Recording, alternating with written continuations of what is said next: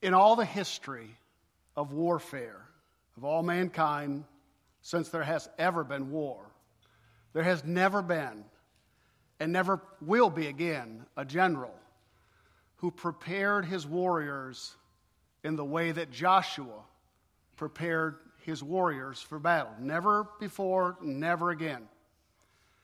After marching nearly 2 million Jews across the River Jordan, the fighting core of that, the warriors, ranked about 250 million. Back that off, 250,000. That would be a better number. 250,000 warriors were ready to fight. They were surrounded by Amorites to the north and Canaanites to the west. They were right next to a major city. They were really surrounded on enemy territory. And Joshua is told by the Lord to make flint knives and circumcise them, the warriors. Now, think about that.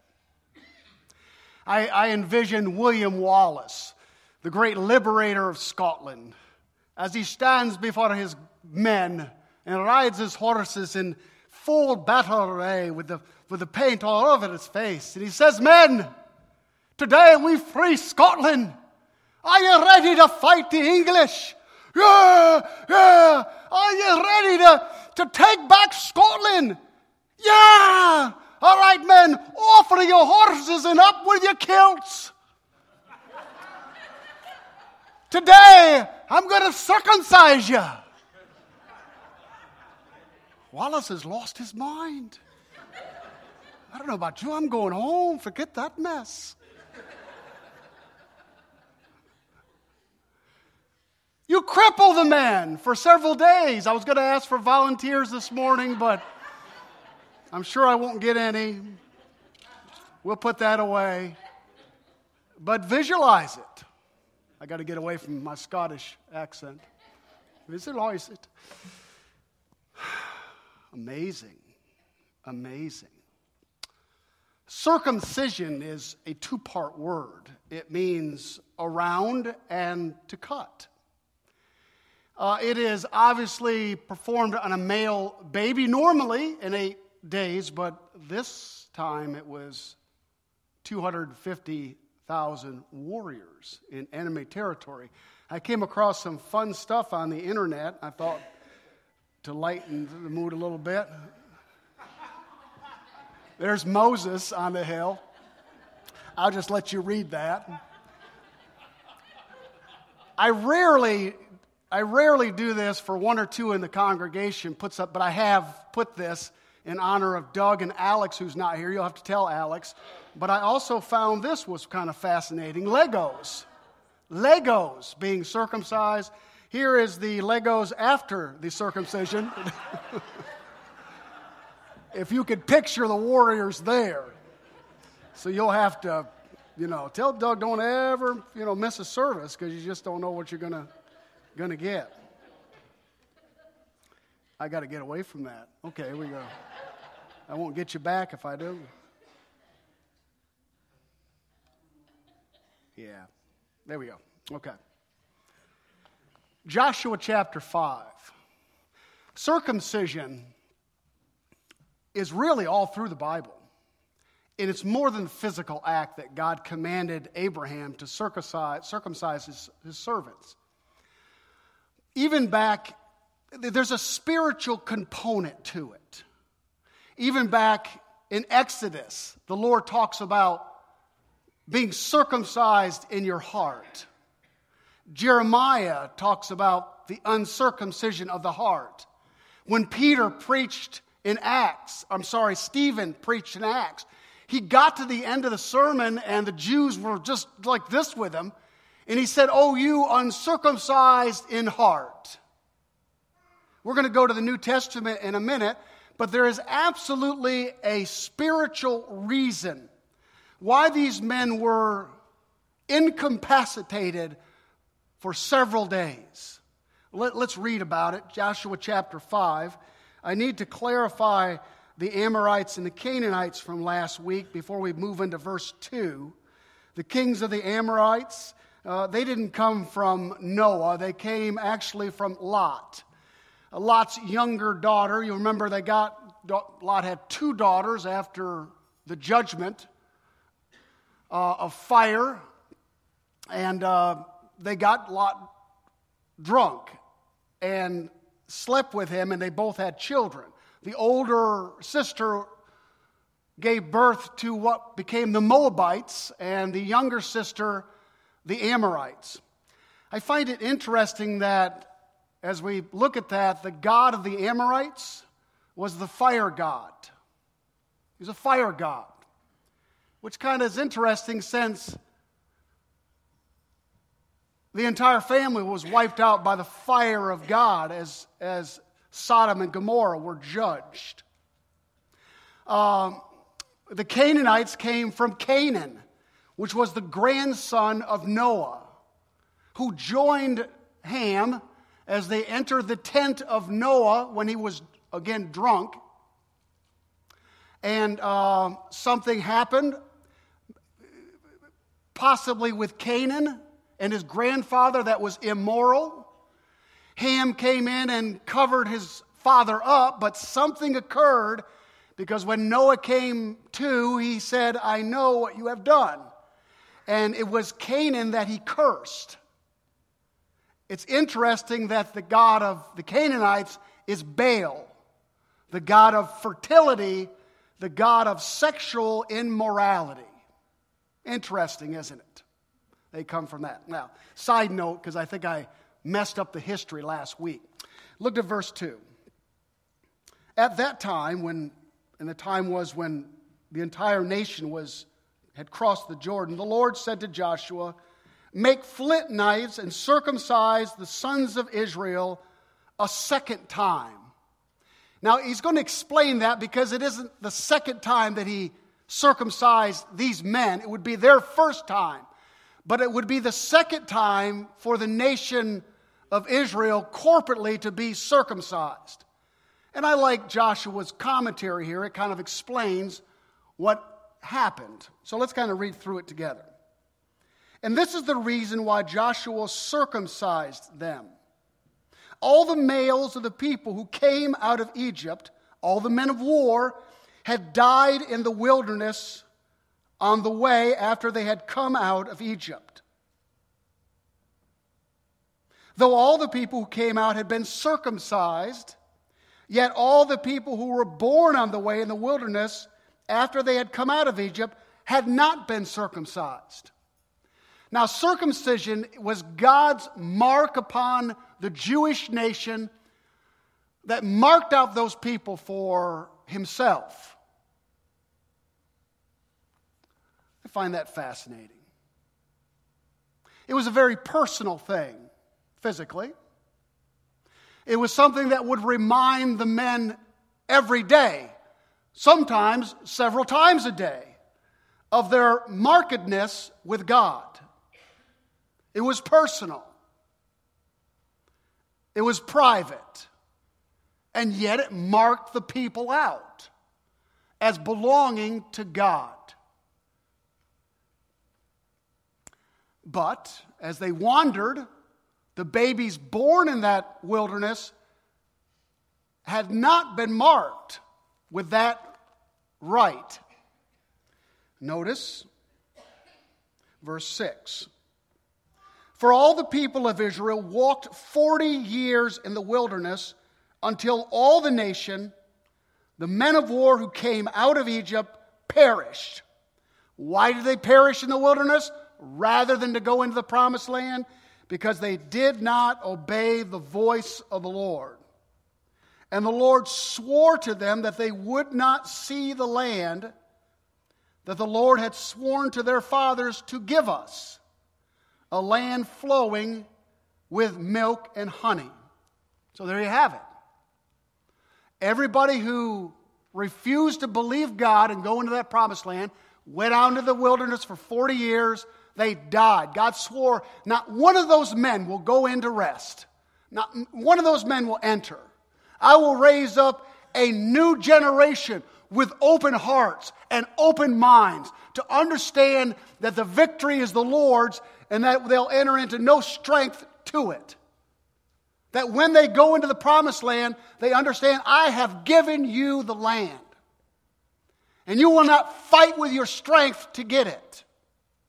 They didn't believe. Notice verse 7. So it was their children whom he raised up in their place that Joshua circumcised. For they were uncircumcised, because they had not been circumcised in the way. Now, let's talk about the spiritual significance. We're going to go to Colossians in just a few minutes. The spiritual significance of circumcision is this: that God, in order to use us, must cut back our strength. He must show us that we cannot do it. Everything that arises out of God arises out of death into life. Into our recognition that we cannot be saved. Our recognition and admitting, I cannot live the Christian life. Until we come to the end of ourselves and there is a cutting that goes on, we cannot go on with God. People are not saved because they don't see the need to be saved. They're good people. They could please God in their efforts.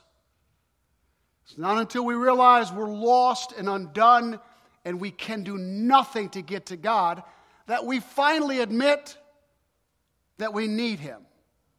For believers, until you come to the end of yourself, where you will not try anymore to please Christ and rest in His sufficiency as your life, then He begins to work. That's a hard deal. That's a big hurdle to get over. Hey, I didn't read a word because I only want to have to pronounce it once. And I want you to look at it in verse 3. I'll do my best. Verse 3 says, So Joshua made flint knives and circumcised the sons of Israel at Gilbreth Heloth. Best we'll get this morning. The Hebrew for that word is a hill of foreskins. Picture that in your mind. A long conveyor of warriors that are circumcised. It is a hill of foreskins. Therein is man's strength. Therein is the best we can do. Boil it all down, the strength and power of man, and it's nothing but weltering flesh. You see the spiritual picture there? See the power of that? The Jews had no problem visualizing these things. The Jews had no problem piling this up and looking at it and understanding, this is what we can do. This is my effort. This is my power. This is my flesh, wilting and dried and dying. Go to Colossians. Go to Colossians, if you will.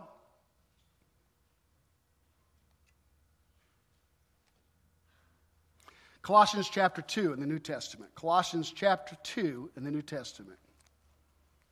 And let's see the spiritual significance of circumcision in the New Testament. Colossians chapter 2, there's a warning about philosophies and world and religions and making Christianity something of man's traditions rather than the gospel of Jesus Christ. Colossians chapter 2, I'll begin at verse 8. Paul warns them, see to it that no one takes you captive by philosophy or empty deceit, according to human tradition, according to the elementary spirits of the world, notice, and not according to Christ. Be careful, don't allow your Christianity to be hijacked by those who would teach you that through your efforts you'll advance. Get pulled into a religion that that rates you on your life rather than fully embracing grace that brings us into the presence of Christ. The gospel is simple. The death, the burial, and the resurrection of Christ.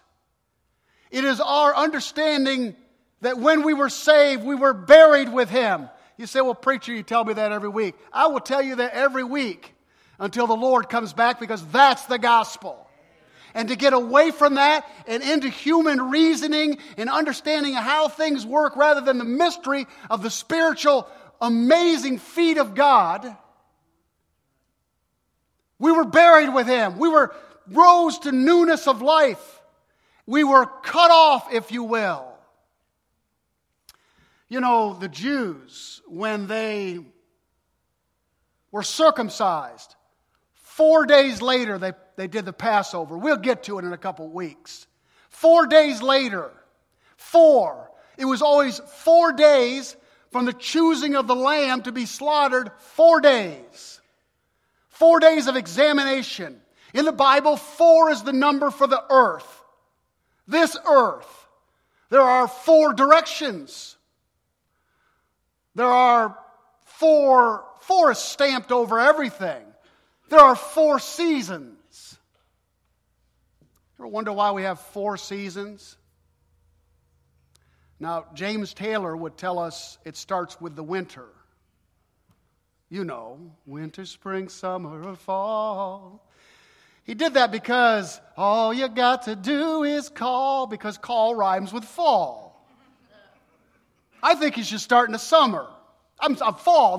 You start in the fall, but you end with the summer, and nothing rhymes with summer but funner or bummer or something like that.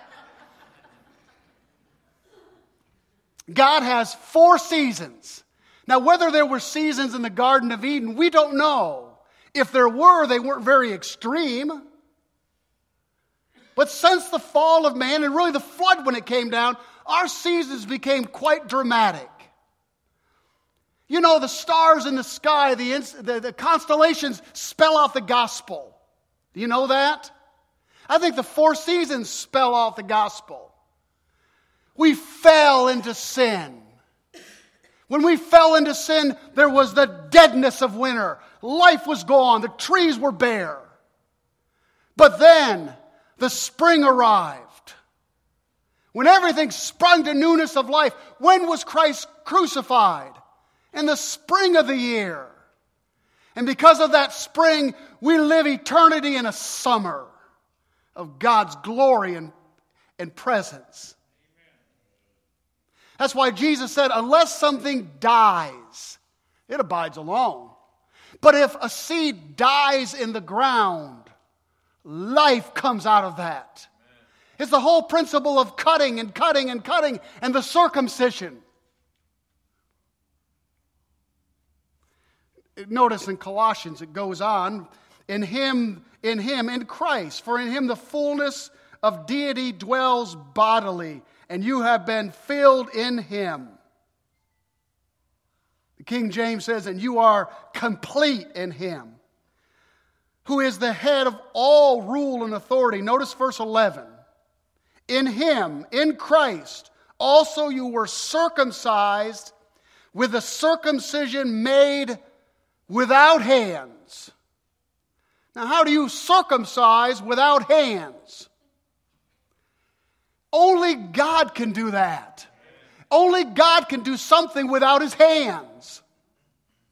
God circumcised us with a circumcision made without hand by putting off, notice, the body of flesh. By cutting us off to the carnal nature, the sin. Notice, by the circumcision of Christ. What happened to those Jews, those warriors, is before they ever marched to Jericho, they had to know that the victory was all God's and not theirs. And God cut them, and they bled, and they were incapacitated to show them that they are always incapacitated in the fight. Always. You know, the Bible says we're cut off by the cross of Jesus Christ in several areas. First of all, He has separated. We have died with Christ. We have been separated from flesh. We have been separated from this world. We have been separated from Satan. But I think this particular circumcision had to do with the fourth. Listen very carefully. We have been crucified to the law. No longer do we put forth effort to live the Christian life. The law says if you do this, He'll do that. If you do this, He'll do that. Grace says He's done everything. You don't have to try anymore. When we abide in the vine, fruit is the overflow. It's just the way it is. Give you a couple things.